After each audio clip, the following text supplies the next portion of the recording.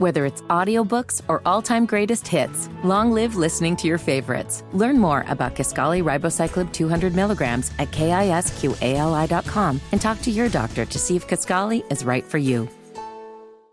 Will Kunkel of the Relatable Journey podcast. You can find that everywhere you can find podcasts, Queen City News, and Charlotte Sports Live, the nightly sports broadcast at 11 p.m. every night on Queen City News. Joins us on the guest line. What's up, buddy? Oh, man, thanks for having me, dude. How you doing? We're doing all right. I can be honest with you, man. I put so much stock into the Hornets finally turning the corner over the last 2 years. I still don't know how to feel about the direction of the Hornets over the last 2 months. What if I ask you for one word to describe from the Borrego firing till the Clifford hiring, how would you describe the last 2 months for the Charlotte Hornets? Man, that's a good question. I think it felt turbulent and it felt nondescript at times, but I don't want to give a word to describe it while we're in the middle of it. Because as long as we land that plane safely and soundly and we're at the destination we want to be, I think that's the most important thing. And I think Steve Clifford is the right hire. I think it's a good hire, but the process obviously felt emotional. It felt like a bump in the road. It felt like we got hammered by the national media and we looked stupid and our pride and our ego were hit as Hornets fans. But I don't know if that matters when all is said and done and it's time to play basketball. So let's go to the right hire thing. Is he the right hire given what happened with Kenny Atkinson, or would he have been the right hire after letting go of James Borrego? Well, I think they check similar boxes. So whether I don't know how different they truly are. Now, I guess it really is going to come down to relationships, as coaching always does. Who would have created the best relationship with LaMelo and Miles Bridges, most importantly, and just obviously the rest of the roster, of course. But I think they can probably both coach. Clifford is more proven. He has head coaching experience. Mitch said that he wanted a head coach with some experience, and Clifford's got significantly more than Atkinson. But both of those guys are very similar. They both like to coach their teams. They like to coach players and make them better. Now, hopefully, this roster likes to be coached because, as we saw in Brooklyn, when Atkinson was there, he was run out because those guys did not like to be coached, unfortunately. So I like the hire, and they're very similar to Atkinson, frankly. Well, let's look at yesterday's press conference between Mitch Kupchak and Steve Clifford, reintroducing Steve Clifford. What were the biggest things you took away from hearing Mitch and Steve talk about the hire and the direction of this organization? I think it was important that they acknowledged that Steve Clifford, his style last time he was here was different. And that was because he had a different roster. And as Steve said, it was not as good of a roster as he has now. And then he talked about the fact that they had the eighth best offense, and he wants to build on that. He doesn't want to slow it down and just pound it inside because it's the way that he played here last time, and he's stubborn, and he wants to put round pegs in square holes. I mean, it would be stupid of him to do that. It would be smart, obvious, and easy to say, hey, LaMelo Ball, go be the best player on the team. Miles Bridges, go be a star. So that's what he's going to let them do, but he's going to also make the offense better, like he said, as well as improve the defense. I thought it was interesting that he said, everyone's saying we just need to get better on defense. And, yeah, we do. But we also can get better on offense, which means up-tempo. And he acknowledged the game has changed since he was here last time, and that they are playing more up-tempo and shooting threes in the league more than they had ever done before. So it was good to hear him reflect on how he wants to become better and how the game has changed versus, nope, this is the way I do it, and this is the way we're going to do it, and the boys better step up. Will, looking to the James Bouknight news, he's going to be out for Summer League, had a finger injury. Do we know what led to the finger injury that will now keep him out in the Summer League? I hadn't heard. I was so busy yesterday, I forgot to kind of reach out and see what that was. It could be a myriad of things knowing Bouknight. But I actually think it's bigger news than we might be letting on to right now because, we were bogged down with Clifford and then Miles Bridges, Mitch saying that they're going to bring him back. Because if it was big news that he was going to play in the G League or in the Summer League and that he needed that because Mitch wants to see him get more minutes, then it's obviously big news that he's not playing. And Summer League is big for these type of guys that haven't had a lot of minutes in the NBA, hence he was going to play. So I think this is it's not good. It's not the end of his season or career or anything like that crazy, but it takes away a developmental step for him where he could have grown and learned, and unfortunately he won't be able to play.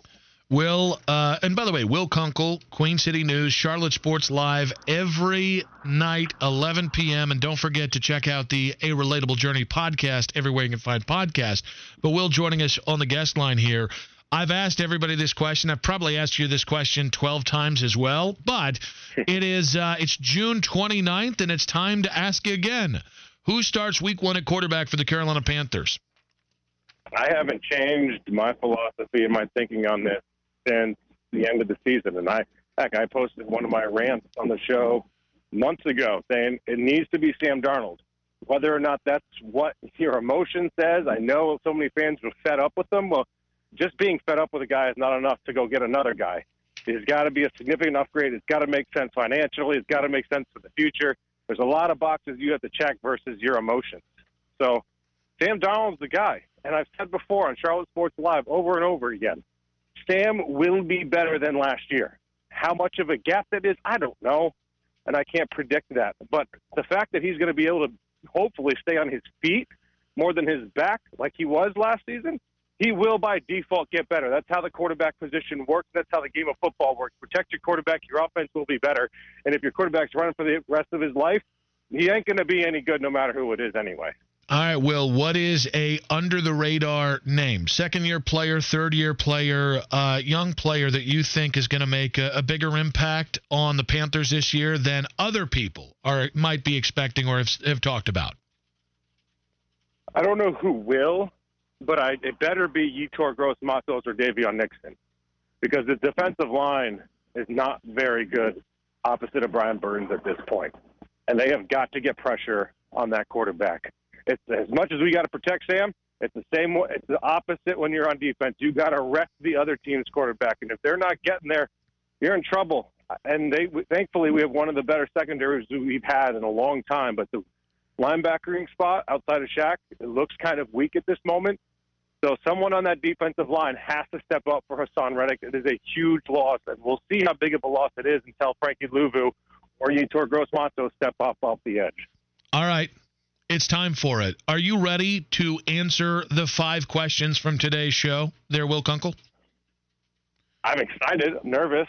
This is the first time we've done this together, so I'm nervous too. First time's always a little scary, Nick.